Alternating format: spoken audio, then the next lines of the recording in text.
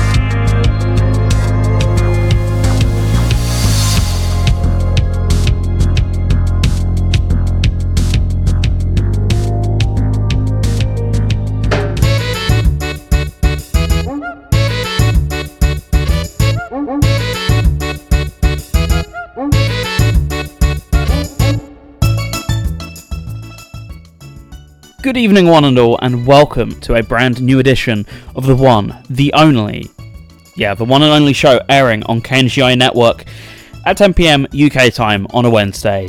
That's right, it's Vipers VGMture, and welcome to the show. Hope you're having a lovely Wednesday evening so far, and, well, once more, thank you for being here with me. It's a great pleasure to see such wonderful faces in the audience tonight, and they've lined up one by one very firmly to let me know what they've been playing in the month of September 2023. And indeed, all the usual answers are already flooding in, and that's great to hear. But what's even more great to hear is the fantastic tunes that people have been requesting for tonight's episode. And indeed, there is still time. If you played something during the month of September, let me know what you thought of it, and also get me over a request and we'll get it on in the show. Such as that second track you heard there from none other than Touhou, Artificial Dream in Arcadia. That was Lunar, and who else was that requested by? It was none other than Purvis. Looks like a fantastic, almost SMT inspired dungeon crawler. It's a little bit of a fan work, you'd get a certain term in your head if you're not familiar with the fact that Daojin has two possible meanings when it refers to certain types of Japanese media. We're talking about the fan work, not inspired, just the fan iterative works, and that's exactly what you got there. It's available on Steam, as is its great soundtrack, and on all good platforms as well. Very refreshing to see, so go ahead and grab that one. That's a great track and a great opener for what I assume is a fantastic album. Maybe an acquired taste of a game, but it doesn't take much to enjoy Touhou music, does it? Especially in such an atmospheric style as it was put by Purvis. So there you go, that was that one, and before that, kicking off the show from Pokémon Black 2 and White 2, that was Battle, Colress' theme. And now we are back, and it's time to kick off the show proper.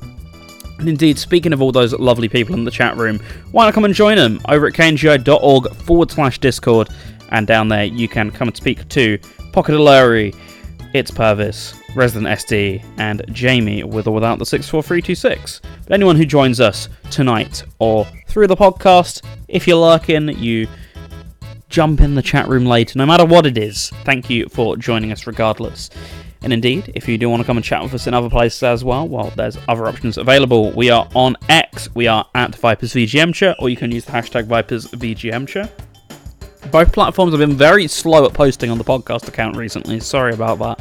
It's kind of a pain to cross-post between the two, and in fact it is when I'm doing it for personal posts as well, but especially I've therefore been very slow at writing up posts for this show, but I still do check it, I still do read it, so if you want to come and message us, we're on there, and we are also on none other than Mastodon. We are Vipers VGMture at the VIPVipers.space. Both places you can get in touch with the show. Otherwise, we're once again here live, and that's probably the best place to catch us. That's where the conversation flows, and more importantly, it's easier to keep up with historic messages because I can just look back at them and see the ping. And you can private message me a bit easier. It's all good. That's probably the best way if you want to come and interact with us on the show. Otherwise, I check them every now and then, so feel free to message through them as well. Hope everyone's had a good week, and it's been a pretty tolerable one where I've been. What have I done? Well, I was going to say what have I done since last Wednesday, but there was no show last Wednesday, and apologies about that one. I did note a couple of reasons at the time, but realistically, if I'm looking back on it, I just needed an excuse to stop, because I was having a bit of a funny head day on that Wednesday. I did think I had a busy week coming up, but it actually didn't turn out to be all that busy at all. I really didn't do anything during it, so yeah, it wasn't exactly for the reasons that I once put in the chat, so sorry about that, but it was a little bit of a rough day for me. Nothing bad in particular happened, just wasn't quite feeling up to it, and some days you just got to accept that rather than forcing yourself through it, and I've done that. I'm back here brighter than ever, looking forward to another show. Oh yeah, there was the other reason as well, as I couldn't find the soundtrack in time. I now have the soundtrack that was going to be featured in last week's show. Another reason was I've not played enough of it, and what I did play of it, I didn't like it, so I didn't give the game the best chance to flourish, even though the soundtrack would have been phenomenal and that would have done all the talking for me. I kind of wanted to play the game in a better light as well, because I wanted to go in and go through all the story mode, and the story mode really wasn't gelling with me. So as a result, I think the online stuff may be way more up my alley, especially with cross-play and being able to play with friends. So as such, I'll give that a bit more of a time to shine in my own, my own time. So I'll come back to that game later, but despite that, we do still have some music tonight from Super Bomberman R2. Now that the music has been ripped from the game, I still had to compile it myself, but hey, I got a track for you as featured on tonight's one. We've also got many other great tunes, including requests from Jamie, Pocket Allury, and others as well. And in particular, we got games such as Forza Motorsport 4, Kirby Triple Deluxe. We have some Donkey Konga, and more specifically the European version. And we've even got some Halo 2 Anniversary in there as well. So lots to look forward to, but still, there could be more. Your request could be just right round the corner for all you know. So get it in if you've got one brewing up there in the head. But yeah, aside from what I mentioned there, a pretty uneventful week. Did a pick and mix on Friday, and otherwise, what have I done since then? Picked up a couple used games, hopefully some of them appearing in maybe streams or something of the sort. Otherwise, just for some enjoyment. Been picking them up while doing some shopping throughout the week. Just happened to catch my eye and all that sort of thing. Started Pikmin 4. Maybe you'll hear more about that in a couple weeks. Fingers crossed. But yeah, I capped off my September quite uneventfully by playing a couple of games. One of which was Like a Dragon Ishin, which was what I ended up playing on Wednesday instead of doing the show, and I marathoned through the majority of the game on both Wednesday and Thursday. I haven't played it for a few months. I left off about chapter 7. I got through one chapter, so through to chapter 8, and decided I needed to grind, so spent a couple hours grinding on the Wednesday, and then on the Wednesday and Thursday just blitzed through, bearing in mind there's 14 chapters in the game, just blitzed through the rest of the story and had a really good time of it. And that was all in preparation for Sonic Frontiers The Final Horizon, but less said about that the better, because we're going to be talking about that on Friday night's episode of Pick and Mix, along with the great music that you can hear from the game as well. So I'm going to avoid talking about that one. Remember, positive gaming in September moments. So yeah, but I've always got plenty to talk about with the games that I did actually play, so I'll be getting into them in a moment's time. But more music requests, you know it, bring them in, and bring in all your thoughts on what you played too, because they're rolling in, but still plenty of time to read whatever it is that you got to say as well.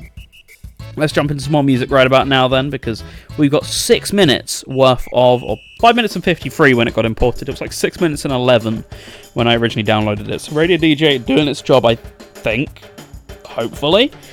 Anyway, here comes Niko, should I say, quite literally in this case, because we're playing music from the game. Here comes Niko, if you want me to spell it out for you a little bit more.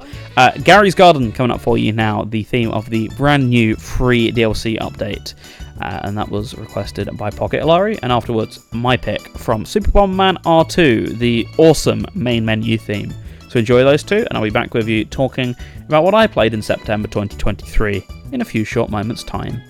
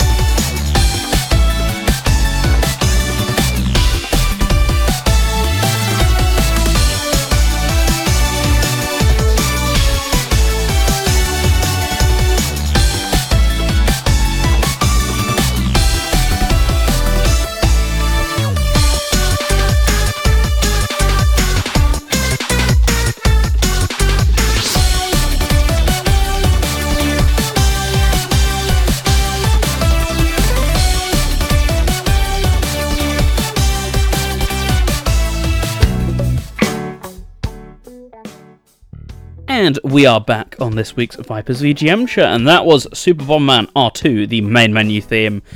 Most of my time in the game was honestly spent idling in the main menu. I spent very little time playing the actual story mode, which was what I was there for. So, as a result, I got to hear that one quite a bit. So, I really enjoy it and wanted to feature it on the show, therefore. And for that, as requested by Larry from Here Comes Niko, that was Gary's Garden. Pretty lovely song, and one I need to get around to myself, because I finished and 100% of the main game, but didn't quite get to the brand new update yet. Been a lot of my play, and there continues to be as October drills on, because, oh boy, I better get a move on Pikmin, because it's like 3 games in the next week, 2 or 3 games that I'm interested in that are dropping real soon, so we'll get that finished, I swear. But yeah, anyways, we are back, and we're going to talk about what it was that I played in September, that didn't quite feel right once again, of 2023. Maybe the main menu is the game, says Jamie. There's a lot in the main menu, I can tell you that much. There's a lot to do in the game, and there's a hell of a lot of customization in comparison to the first one as well. Like, there's a full character creator, and a really in-depth shop, and all sorts of options on the PC version. It's actually a pretty solid PC port for the most part, all things considered, which the first one supposedly wasn't, but there's a lot to do in that main menu, so you might be hearing that one for quite a while, but as I say, I really like it. It's got a nice bopping theme to go along to what is a menu you're going to be spending quite a bit of time in, so yeah, nice one. Anyway, we started off the month on the 3rd of September, and by the way, I'm checking this through backlogged.com, where you can find me and others who frequent the show as well. That's where I post all of the games I've cleared, except I sometimes get quite behind. Case in point, I didn't put on what I finished last night. If you were watching live on twitch.tv/The Green Viper 8, archive now available on youtube.com /at Viper Archive, something like that. It was the final part of Pokemon Scarlet last night, so I should have put that on here. I didn't, not like it matters for this show, but I do try to keep it up to date for the most part. So, on the 3rd, we had Samba de Amigo Party to Go. I did a show all about this and the main version, the Nintendo Switch version, on Pick and Mix. That's a podcast available on all good services, by the way. And I'd recommend you check out that one, because I really went into depth on the cardinal sins of this version, because it's not very good, which is a shame, because the Switch version is a real hitter for me. Not just this year, but in the console's library in general. I think it's one of the glowing exclusives so far, even though it is also on iOS and it will be on VR as well. In terms of traditional consoles, it's an exclusive that the Switch has in its court that I think is really worth checking out. The iOS version, not so much so. On paper, it carries across most of the good bits from the console version, and indeed it does, but I was strictly talking about the exclusive story mode, which just drops the ball in every single possible way it could, and everything it could fumble it does. It's kind of disappointing, but if you just want to play the game and have a tolerable experience like the console version, then it will fill that in for you, but it never reaches the same highs as said Switch version does. On the 3rd, I also finished Power Wash Simulator, the Muckingham Files, the brand new small handful of DLC levels that kind of tie into the story of Power Wash Simulator. If you know nothing about it, yes, there is a story. It takes place all during the main story for the most part, but just doing side jobs during that time. It's very interesting, but for the most part it is just more Power Wash Simulator, which is something I enjoyed anyway. So it's just more of the same, and I mention it a lot on this show, but I dub these games as background noise games for me. They're not going to blow your socks off, but they're really nice for just, you know, if you're listening to something in the background and that's got your main focus, just having some visual and controller-based stimulation, or I guess I use keyboard and mouse, but the point still stands. Just having that little bit of stimulation on top of what you're already doing, I find games like this perfect for that, and Power Wash Simulator's brilliant for it. So more content is always a good one in my book, and therefore I just slowly trudged through it and finished it on the 3rd of September. Speaking of background noise games, one I was finally glad to have done, on the 5th, I finished Forza Motorsport 4. I mentioned on the show before that this was a game that I left on effectively my backlog cutting room floor about 10-11 years ago at this point. I got this game when it came out, which was 2011, and I made my way through quite a lot of the campaign mode back then, all the way through to like 2012, 2013, and eventually I would have given up, and I think I still have my save somewhere, but it's on my old 360, which does still exist. I still got access to it, but it's not in active circulation anymore. It's an elite model, and I don't want to overstay its welcome in the sense of I don't want to use it too much, because those things are a bit more fragile than the latest slims and super slims and stuff. So it's gotten a bit louder over the years, it's gotten slower, it's got a bit clunkier, the fans kick into higher gear, and it means a lot to me, therefore I don't really want to put too much strain on it. So as a result, it's never really hooked up. I never quite remember where the power supply is, because it's different to the rest of the consoles. So if my save does exist, it's on there, but I don't hook that one up all too often, like I say. So I started fresh, because I didn't have access to said save at the time, nor really the effort to go through getting it again. So I started fresh again after about 11 years, and I started this game at the very beginning of the year. I want to say February or March, and well, September is how long it took me to clear it, and yeah, it provided great background noise for the most part, but I will say, especially in light of Forza Motorsport, the reboot, /8, whatever you want to call it, if you got the pre-access, it's out tomorrow. It's out on the 10th for everyone else, so that's probably when I'll end up playing it, because I'm not paying £80 to play it 5 days early, because I really don't care that much. Motorsport's never as much my jam as Horizon is, but Motorsport can still be a great time when it tries, and this is the one instance where they really tried. This still to this day is considered by far the best one, and having played 7, the previous most recent one, last year, and also having played Gran Turismo 7, the recent one of those, the same year, this game's a masterclass. Still, far and away, even taking off the nostalgia goggles, it's clearly the most dedicated and sophisticated and intricate on the details. It's just brilliant, and they've really done nothing like it again since, which blows my mind, really, because they did 3 games back-to-back last gen. They did 5, 6, and 7 all last gen within a couple of years of each other, and they all just lost the touch completely. And you go back and look at this one, and just how gorgeously it's presented, and it takes itself seriously as well, which not a lot of the later ones do. And of course, if you look at it from the always online perspective, the servers have gone, but it's still hugely playable. It's not too locked down to external purchases. There were DLC at the time, or there was DLC at the time, which has unfortunately since been delisted.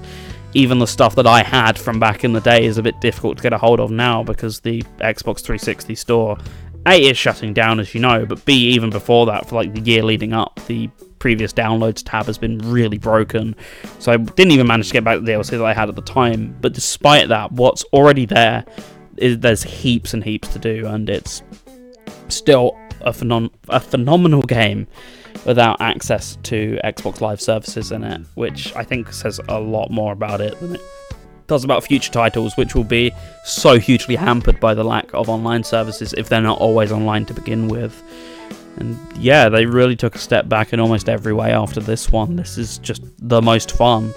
It's really worth looking at comparisons, because although graphics have improved, that's really about the only thing, because it's just presented as such a love letter to driving in cars, almost like how Gran Turismo presents itself and always has done. And they just took it in a completely different arcadey direction afterwards, but they realised they couldn't quite compete in that market. But this was their best attempt too, and I still think everyone loves it the most for that reason, because it's really the one that's most tuned in to, I think, what's best for it in the end. And one thing that also really goes in its favour, I mentioned, was the presentation. It's got this super sleek, sophisticated presentation, which future entries just have menus that just serve the gameplay rather than, menus that are a joy to be in the first place. But that's one of the things that serves it. But another thing is it's full of original music. There is still some licensed stuff here, but there's a really big soundtrack of original stuff composed for this one, and I think that was really the last time they bothered with that sort of thing.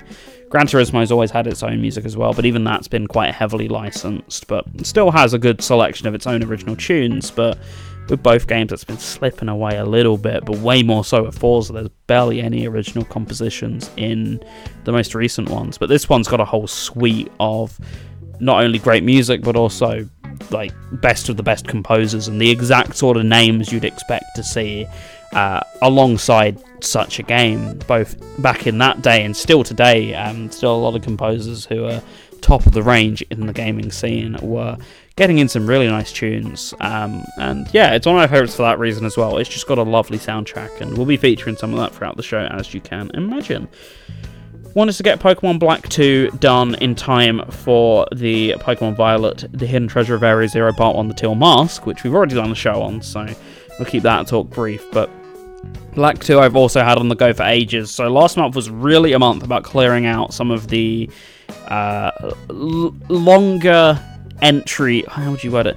The entries on my backlog that have been there the longest. Don't get me wrong, Persona 5 Royal is still there, quote-unquote, being played. I've not touched it for about a year, but I do still intend to. That's why it's on the list.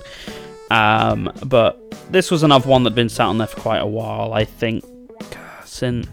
Actually, it's not been awfully long, but it would have been, I want to say, April, May. So certainly had been taking its time to get cleared through. And the answer... Well, the reason as to why is because something else would always come out and take up my time, or we would be playing it co-op, both of us at the same time, or it would be vice versa, something else would take up the other person's time, etc. So it just never quite got played for more than a couple of sessions at a time. It was never just one continuous playthrough back to back to back to back. It always got broken up by something or the other going on, and at some point I just wanted to sit down, and even if it took 10 or so hours in 1 or 2 sessions, just finally blitz through it and have it done, so that I had a clean Pokemon slate in time for that DLC, because I didn't want to be having in the back of my mind that I still had 10 plus hours of this other game to go, or be running through them both at the same time and teeter towards burning out on them. So combined with that and having the stream game ongoing as well, it meant I just wanted to clear out one of those, so I felt a little bit less overwhelmed, and Black version 2 made the most sense to me, so out it went. And yeah, I did have a good time with it. I will say, I think as a whole, I preferred my experience with the first game a little bit more. I thought it was just more fresh as a whole, whereas this one does make some compromises, which it does give valid reasons for, from a story-based perspective. They did back it up, which I like. But, you know, they also backed it up, if you know what I mean. And you can catch every Pokemon, or not every Pokemon, you know, but there's way more Pokemon from previous generations just roaming around during the main game, which was not a thing you had at all in the first one.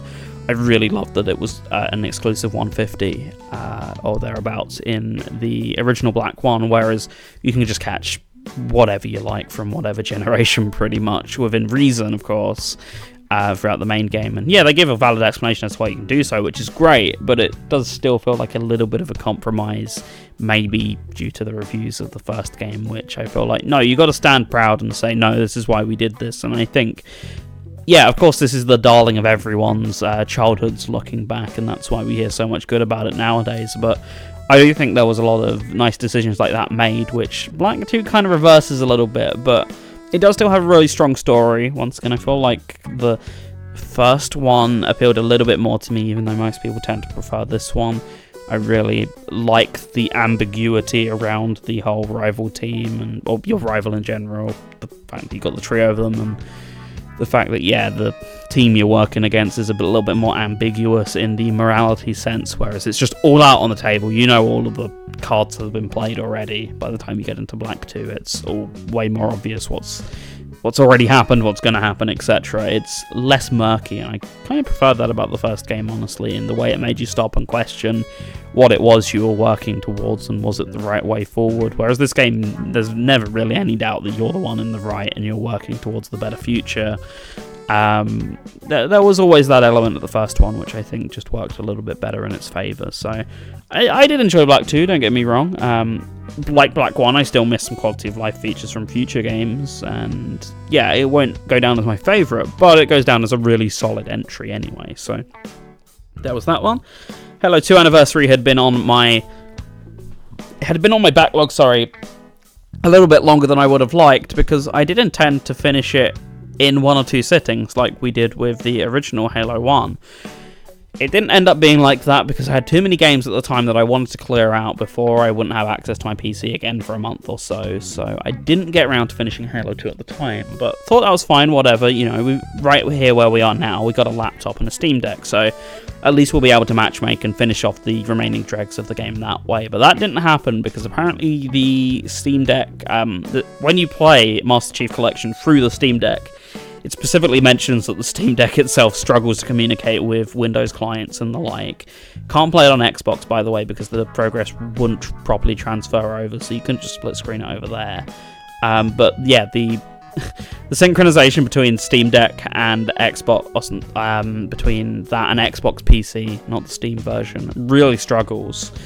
And we found that out because we finished one level without any hiccups, and then we could just never get beyond about 1 minute into the second level we tried to play, so had to put that on the back burner. But then we got back home, and that was pretty much a priority to get that done, because once again, one more game out of what was a very big list at that point. So it's kind of the same feeling for me about Halo 2, because for as much as they improved in the variety of environments and the additions in the weaponry and the gameplay, kind of felt like, and I feel like there's a lot with games, I think. I'm kind of the exception to this rule a lot of the time.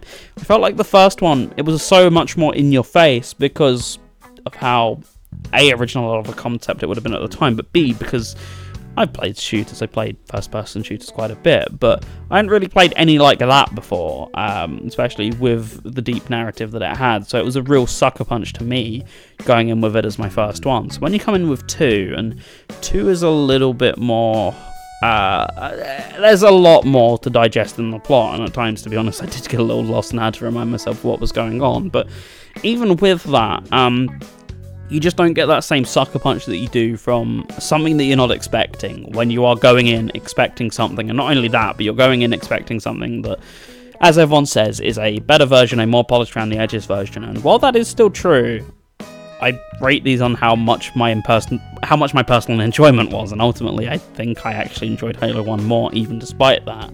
That's not a detriment to its quality at all, because it's far from it. It's a great game, and one that I'd recommend you check out if you haven't done so already. I know I'm not going to be the one to sell you on it, come on, but yeah, one I enjoyed. On the 14th, we had the Pokemon Violet, the Hidden Treasure of Area 0, Part 1, the Teal Mask, cleared. I didn't enjoy it as much as the main game, but I did still enjoy it a lot, and I spoke already about it on an episode of this show, so go ahead and check that out on podcasting services. But in short, a really nice, way smaller map and a way smaller version of what you got on offer in the main game of Scarlet, all just condensed into this really small region, only kind of let down by some story beats, which, as someone who wants everyone in the world to get on, didn't quite vibe with me as much, but I know a lot of other people will feel a bit differently about it. And well, on top of that, I don't know. On top of that, I feel like a lot of people will gel with the area way better, both than the main game, Scarlet and Violet. But also, since it's a take on, how would you word it? I guess rural Asia as a whole. So you've had that flavour already in a slightly more historical sense in Legends Arceus, and you've got a way more modern take on that in this one. So if you already enjoyed Legends Arceus, then there'll be something to enjoy here. But I think it's a lot more of a respectful take on rural Asia than parts of Legends Arceus ended up being. So as a whole, I think a lot of people will therefore get a lot more out of, or I think they'll just get a lot out of that setting anyway, as opposed to the Spanish setting. Not that there's anything wrong with it, I've worded it like there is for some reason, oops, but no, I mean, there'll be differences in preference, and as a whole, it felt like a really fresh take, but still, Scarlet and Violet are still my favourite ones, and favourite regions, favourite set of supporting characters, and they're really gorgeous as an area as well. But having a really different place to check out as well has been really rewarding on a different level, so I had a lot of fun with that one as well. On the 20th, started a project which will probably consume me in the worst possible way, as well as, of course, my partner who's playing it with me. That's right, it's Donkey Konga. So I already mentioned the story on the show, but I got a second pair of Donkey Kong bongos from a local game shop who's just had them under their stairs for years. I've always wanted to know the situation with them because they never put them out on sale, so I just asked them the question. They said, sure, well, you can take them for £10, they're just a bit dusty and we don't know if they work. They work just fine. There we go, some multiplayer Donkey Konga action going on. So we've been crawling our way through the set lists of what is all 7 Donkey Konga games, because each regional variation has its own stuff, has its own music, and we kick things off with the European version because, of course, that's the one I have. That's my region, and yeah, Donkey Konga's a very strange rhythm game. Naturally, it's by Namco, and it's really Namco's first foray into rhythm games on the Nintendo side of things, as far as I know, because, well, it's presumably a very modified version of Taiko no Tatsujin, both in how it plays and the engine itself. A series that, to my knowledge, had not yet appeared on a Nintendo device. So this was probably the game to bridge that gap, because this would have been, what, 2003, 2004, and by maybe 2005 at the earliest, if not like 6, 7, you had the DS Taiko no Tatsujins, and then the Wii ones, and then 3DS, Wii U, etc. So this probably was the series to bridge that gap, because don't get me wrong, of course Namco had been making stuff on Nintendo consoles for ages, but it was strictly a PS1, PS2 rhythm game company by that point, so I think this was the game that probably put them both in good terms for that sort of thing to happen. And yeah, I don't think I enjoy it anywhere near as much as Taiko no Tatsujin. I think for the most part the control scheme of it overcomplicates it at times. While there is a lot of fun to be had in just drumming the bongos with your hands, I think it loses the simplicity and the enjoyment of Taiko in the process. Like, don't get me wrong, it's still great, but I have a lot more fun, hitting the middle of the drum and hitting the sides to the tune of the song versus left, right, left, right, left, right. Once the appeal of, oh, it's a cool bongo, wears off, it never quite feels as rewarding to play as Taiko does when you hit it right, because the controller doesn't just become a novelty like it is in Donkey Konga, but it actually is, well, it kind of is a little bit of a hindrance in comparison to just playing on a controller, but it does feel like a really handy way to play the game, right? Which is something I never really feel with Donkey Konga. Like, for example, the game expects you to clap for a bunch of the notes, and it expects you to clap quite fast on the 2 higher difficulties. But in the way the game intends you to, it's actually just more of a hindrance than it ever really is a useful feature. It's more of a novelty than it has use, I guess, because, well, I clap very loud, so naturally I'm peaking out the microphone at all times. You can adjust the sensitivity of both microphones in your settings, but as a whole I tended to max out Player 2's microphone, which never really was all that helpful at all for either party. But on top of that, because of that, it's quite difficult to space them quite quickly. It's just generally, there's a lot of novelty and not a lot of practicality to the game, and I still think it's great. I still think it's enjoyable for that reason, but I don't think it's in the big leagues of the great rhythm games like Taiko is. So, as a result, what you get is a fun party game, but something that never really evolves much beyond that, and that's exactly what I felt with Donkey Konga, both European and Japanese, because it's the same first game, just with a different set list. I'm not going to feel that my opinion on that's changed until I get to Donkey Konga 2, I'd say, really, so I don't have too much more to report for either game, but I did finish that on the 20th, and on the 22nd I finished the Japanese version. On the 21st, I played WarioWare Inc. Mega Micro Games through the Game Boy Advance online service for the Nintendo Switch, because it's something I'd been wanting to play for a long time, and in fact, I did start it, but put it down and then never ended up finishing it around mid last year.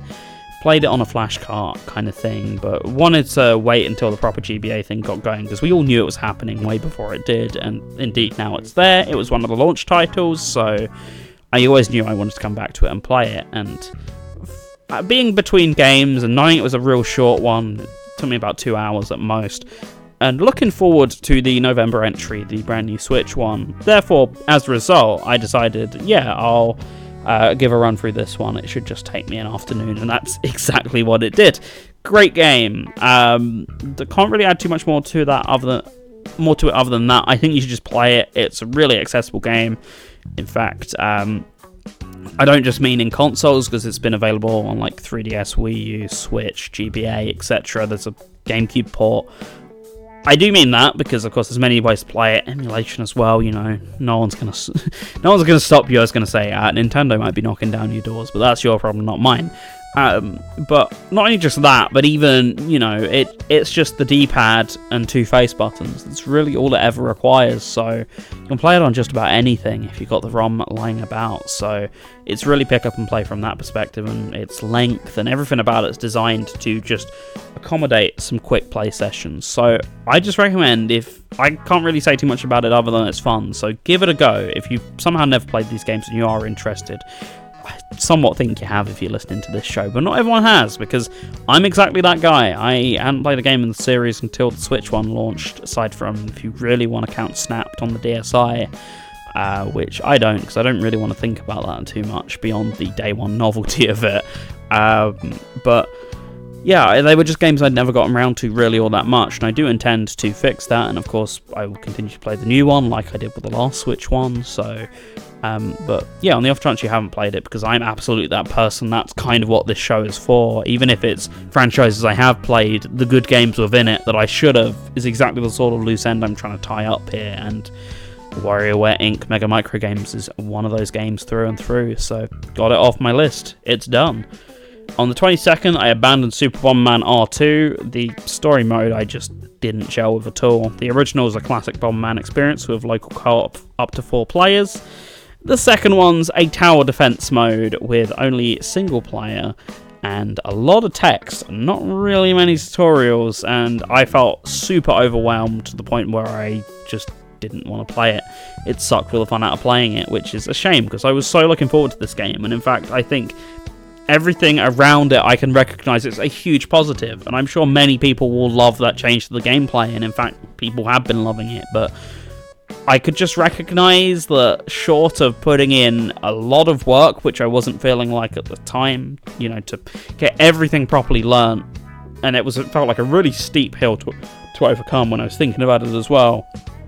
I could just tell it wasn't for me, short of, like I say, a lot of work being put into myself to make it happen, which it was a Friday night, I was chilling after a show, I didn't feel like doing hours of tutorials, watching hours of YouTube tutorials, unsurprisingly, so yeah, I left it there.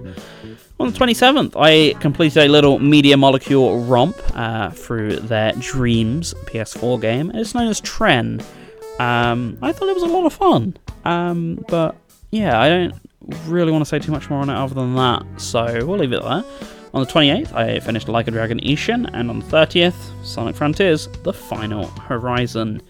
Right, I've spoken for long enough now, nearly 30 minutes, so we're going to get some more music on, and we'll speak a little bit more about those, as well as what you played after the following music break. So let's get on some Forza Motorsport 4, and then we're going to be kicking it over to Donkey Konga, the European version, with, well, based on the fact that I've said that, a European exclusive track, which I never expected to hear in a Donkey Kong bongo game. But yeah, not only did we get just that, but we got an exclusive cover for it as well. So drum along at home if you've got an instrument. But before then, enjoy Berlinetta, I think it is. Yeah, Berlinetta from Forza Motorsport 4, right here on the KNGI network.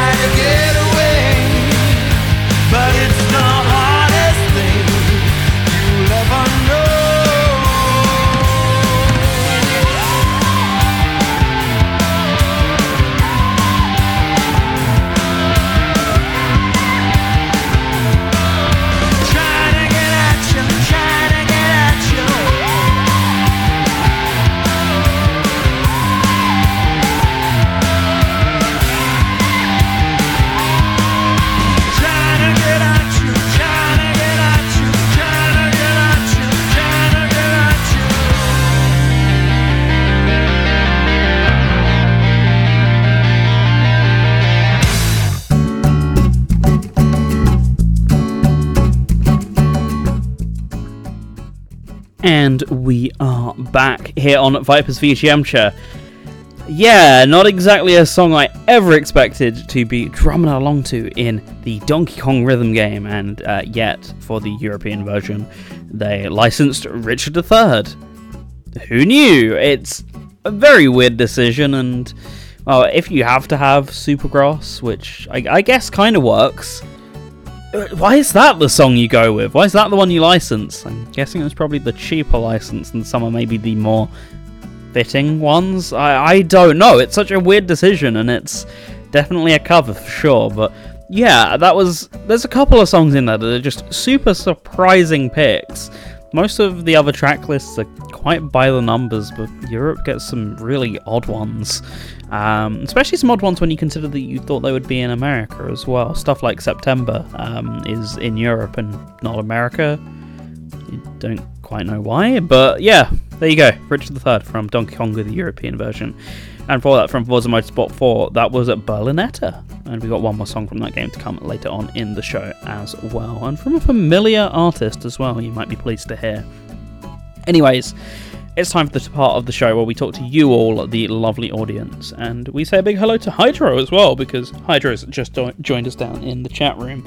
Now, this isn't the part of the show where we always say hello to Hydro and Hydro alone, but it was a convenient segue, okay? But anyway, welcome to the show. Let's go to the top, because we got the paragraphs in very early this evening, and in fact, Purvis was the first of the punch. So let's go with Purvis' paragraph first of all. Slowed down on Tears of the Kingdom to play Artificial Dream in Arcadia, which dropped about a week and a half ago. It is a game made for me. Emphasis on made for me there, apparently, because it needed capitals. Touhou crushed Shin Megami Tensei 2, and it leaned super hard into the latter. Dungeon crawling, fusing demons, sleepers in this, to make new ones, all the good stuff. Also has a lot of modern quality of life in it, and it recognises you're going to want to play with your favourites, and makes it easy to get them up to speed. Yeah, it sounded like a super weird crossover on paper, but everyone seems to have been loving it, looking at the reviews and all of the positive buzz around it, so all the more power to everyone who's been playing that one so far, and who knew? Sometimes the weirdest of combinations make the best of friends. It's just how it goes sometimes in the gaming world, so the soundtrack proved its worth and salt, so maybe the game itself will be worth someone's playing as well. Who knows, but glad to hear Purvis has been enjoying it. Yeah. On the contrary, though, not sure if I can actually recommend it here. It's a very particular flavour. You've got to have a taste for old school Shin Megami Tensei to get it, and at least some taste for Touhou probably. It expects you to know who is who and doesn't have any interest in explaining it.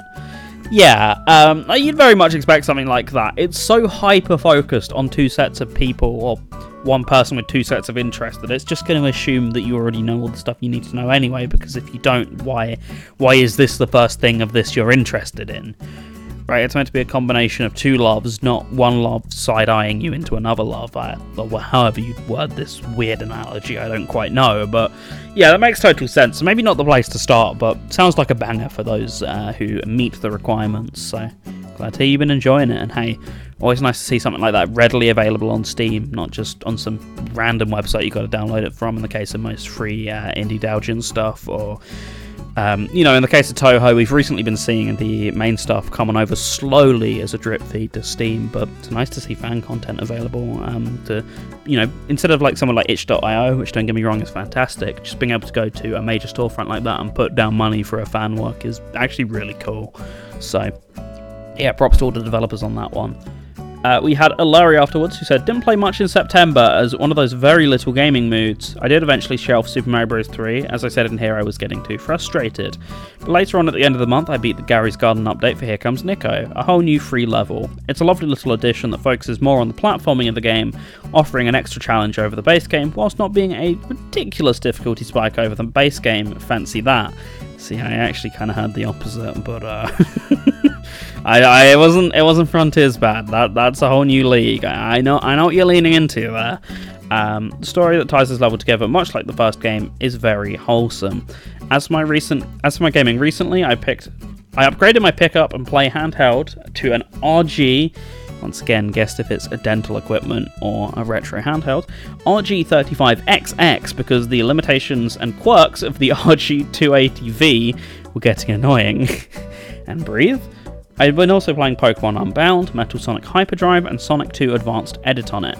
I've also been getting the artwork sorted for the menus, a mix of screenshot and logo. Most have scraped automatically, so I just manually have to add in the rest. Yeah, I mean, I keep talking about it on this show. Maybe one day I'd be tempted towards one of those retro handheld things. I say as I just got all of my emulation set back up on Steam Deck for the first time in a couple of months, because I moved my internal hard drive and never got around to actually moving everything back. But I've done so. I've got my Decky loader all installed again now, so it's all back up and custom. I did it in time for the Sonic Frontiers update because that's how I ended up playing it. I didn't have access to my PC, so I played it on, instead of maxed out settings, I played it on the lowest settings, so that was fun. But because of that, I did end up getting all the retro stuff set up back on there, as well as all my plugins for Decky Loader, so that was a nice thing. But yeah, my point is, I just got all this set back up, and yet every time I see a picture of you guys sharing all your retro handhelds, it does slightly tempt me to have such a small uniform thing to, as you say, pick up and play. And sometimes that's all you need. You don't need like 20 minutes of loading and menus and I need to log into my retro achievements account, which don't get me wrong, I'm a sucker for that sort of thing, but sometimes you just need to pick something up, and it seems like a perfect thing for it. I might side-eye that if it's on any Amazon Day deals coming up soon, because I think that's something like that is probably where I'd be likely to pick that up on some sort of discount. I have been playing, quote, playing Sonic Frontiers Final Horizon, says Hilary. I imagine I'll be hearing much more about that experience on Friday, no? What else did we have? Jamie said, in the month of September, I've completed 2 games, which are What the Golf and The Mummy Demastered. I'll count the latter as a completion, as I was still struggling finding the last relics in that game despite following a 100% map. I've also been playing Kirby Triple Deluxe, which I aim to complete 100%, as I like to do that with the Kirby games. I've taken a break from that game as I was struggling and then getting very stressed out with level 3 of D2D Drum Dash. From what I've read online, you need to get gold in levels 1 to 3 and anything in the bonus level to add to the overall 100% for the game. The arena was getting to me also, but I do plan to get that completed this month, as I love the game but still wanted a break. I've talked about it before, but yeah, Kirby Triple Deluxe is one of the ones that used to bang around at the top of the list alongside Superstar Ultra, as I could never decide which one's my favourite. Then Forgotten Land came out, and now that's 3 that frequently switch back and forth, but easily my favourite of that era of the 3 or 4 games in the same engine. I really liked that one. I mean, I think technically Forgotten Land's in the same engine, but you know what I mean? The 2D Kirby games they put out very quickly back to back because they were very easy to build on top of each other kind of thing. Of those 4, that was my favourite one by far, so I always go to bat for that one. But yeah, I mean, as with every Kirby game, the 100% experience isn't for everyone. God knows it's not for me. Every time a Kirby game comes out, I try and do it, and then I get to some form of arena BS, and I go, nah, I'm good. But at least I normally tend to get all the trinkets in the main world. I normally get to at least that point before I call it quits, and that, in the case of Triple Deluxe, I think does unlock stuff. I think does unlock extra levels, which is really nice, because not every Kirby game you get that. You get really anything. I don't recall getting all that much in Return to Dreamland for doing that, for example, when that came out earlier this year. But yeah, I'll always go bats for that game, even if, as you say, it does seem like there's some extra gubbins to do, which DDD's Drum Dash is a whole different skill set from the main game, which is therefore weird to me that they put completion percentage behind it, but okay. Sounds like something HAL Labs would do, to be honest with you. Yeah, I mean, I'm looking forward to, thankfully, never 100%ing Kirby the Amazing Mirror, because I really feel bad for all the people who saw that on Switch Online and went, I always 100% Kirby games, I'm going to do that, because, oh my god, I just try playing that game. Actually, it was the exact same time I played WarioWare, as I was talking about earlier, because I started playing WarioWare, but just never got around to finishing it, because I had to go and do something else midway through the playthrough. But I started playing WarioWare because on the same day I shelved Kirby and the Amazing Mirrors. So, one great game, and I don't care that much for Kirby and the Amazing Mirror. I will give it another go on Switch Online, maybe with some co-op in tow as well, but yeah, that game is just the pig for 100% more than any of the others. That's just a whole experience, so wouldn't recommend that one to anyone thinking about that one.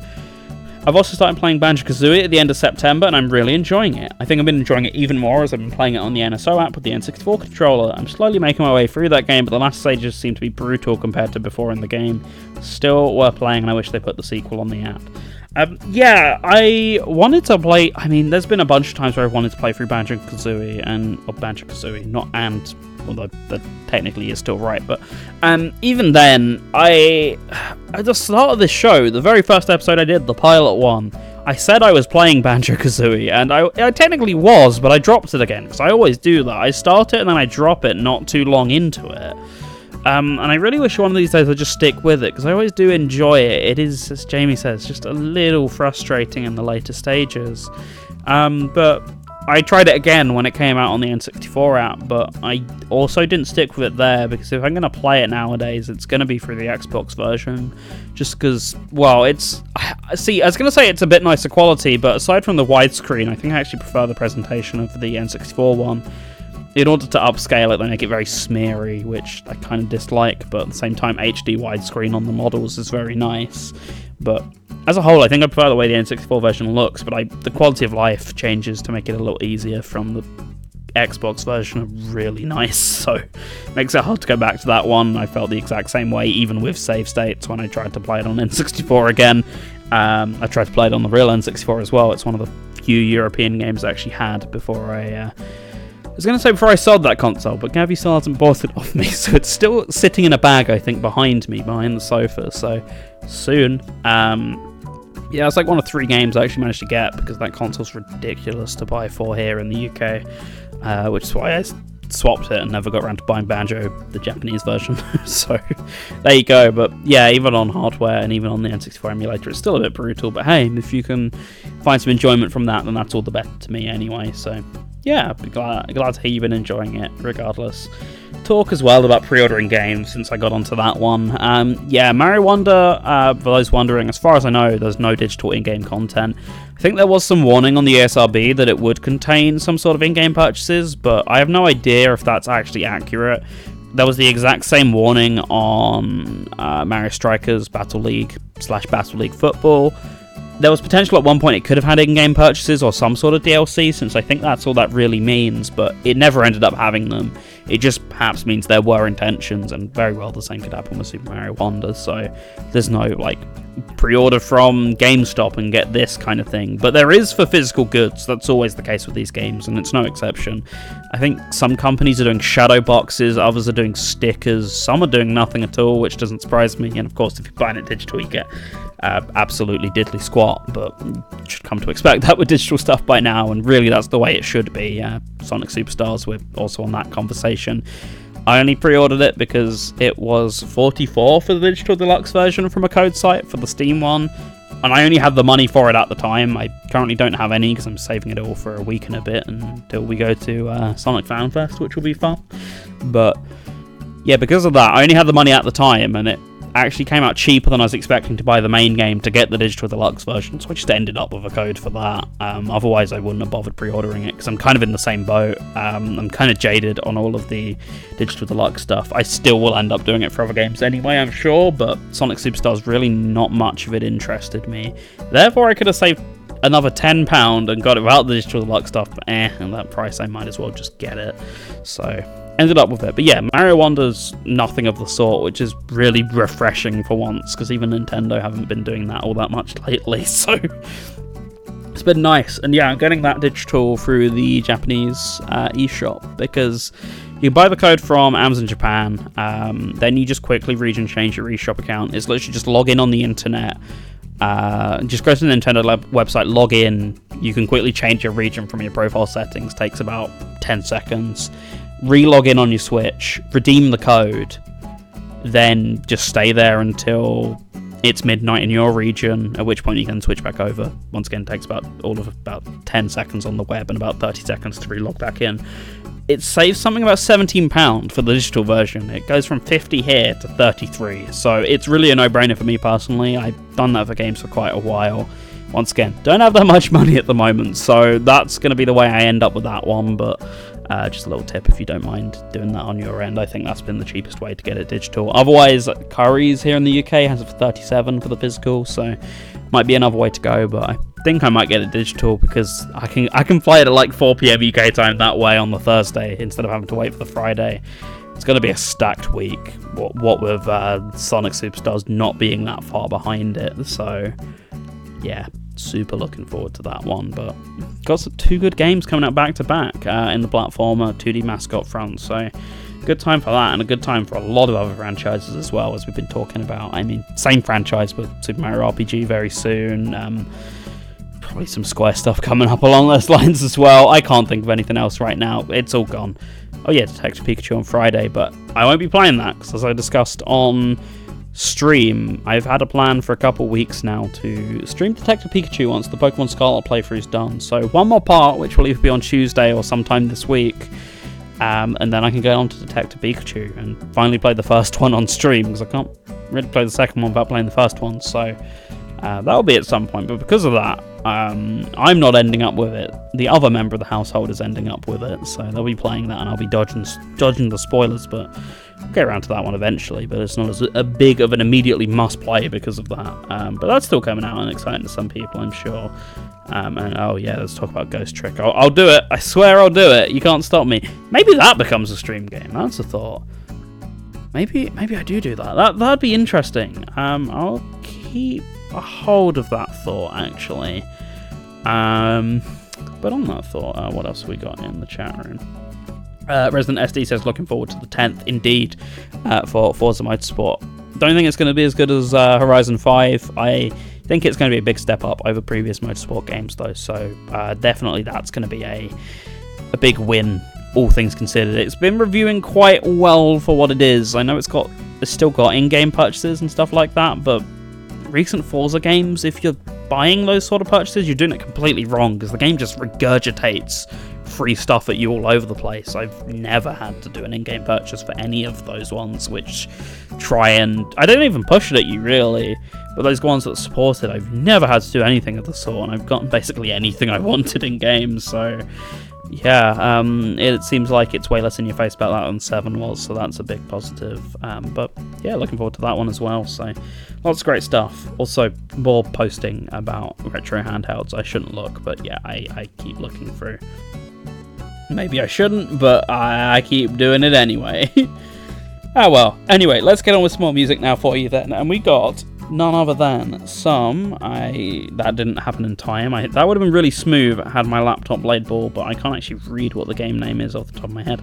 There we go. We've got some Kirby Triple Deluxe coming up for you in the banger block, believe it or not, courtesy of Jamie. And afterwards, not one requested by Jamie, but one that he'll enjoy. And in fact, I get the feeling most of the chat room will enjoy too, because we got some more Forza Motorsport 4 coming up for you. But how about some Jesper Kid in there, I'm hearing you saying? And yeah, Jesper Kid's on the soundtrack, Richard Jakes too, and in fact, I can't remember them, but some pretty big industry hitters who, at the time, were making a lot of, 2010 was really the period to be trying to make your game sound as professional as possible, because you're really being a makeshift film/TV composer, and a lot of these tracks reek of it, and wouldn't you know it, therefore Jesper Kid and Richard Jakes are here, living up the big style, and many others in the same field are as well, and they making some really good compositions in the process. So let's enjoy that one, and before that, let's enjoy some Kirby right here on Viper's VGMture.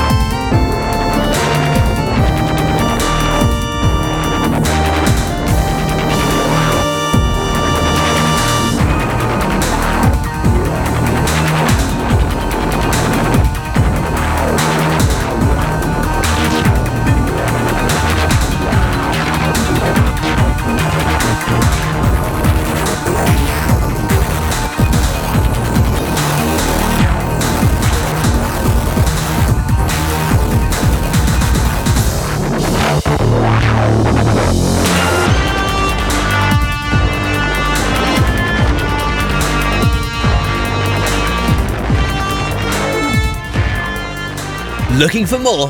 Download past episodes of Viper's VGMture from kngi.org and all good podcasting services.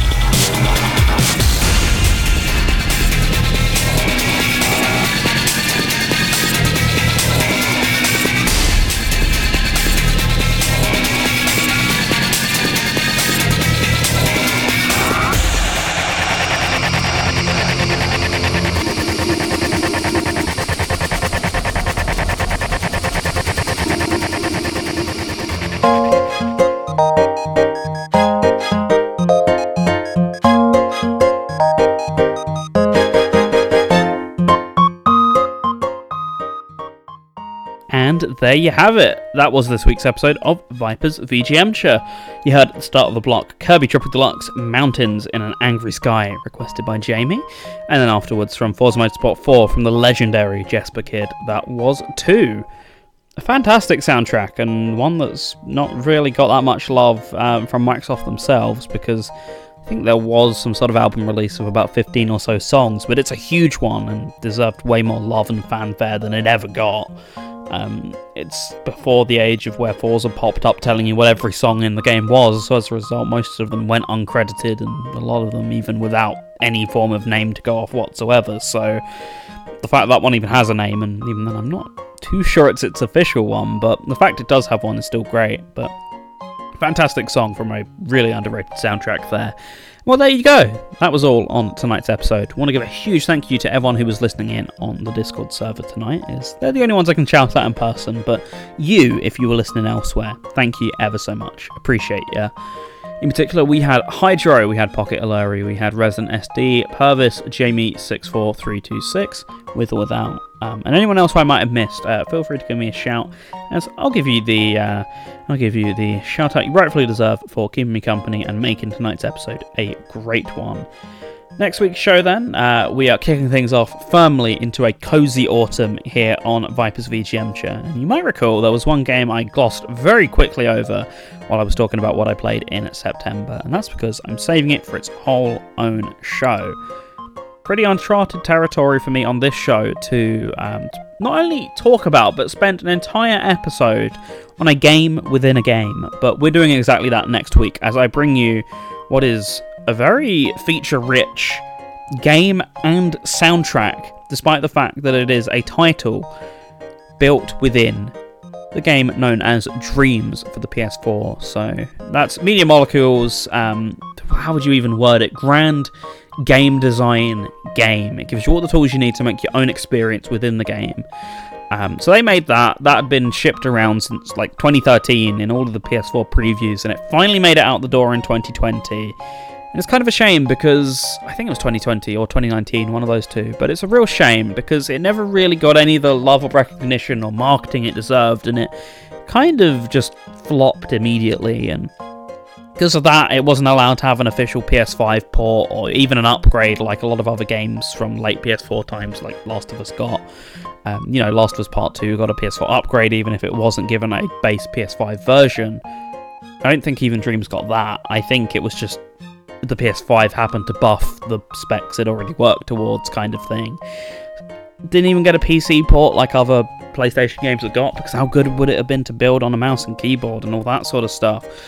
So yeah, it really fell by the wayside, but it's coming to its end of service now. In particular, I think this month is when it sees its at least end of support. The servers aren't going anywhere, but Media Molecule are firmly moving on to other projects.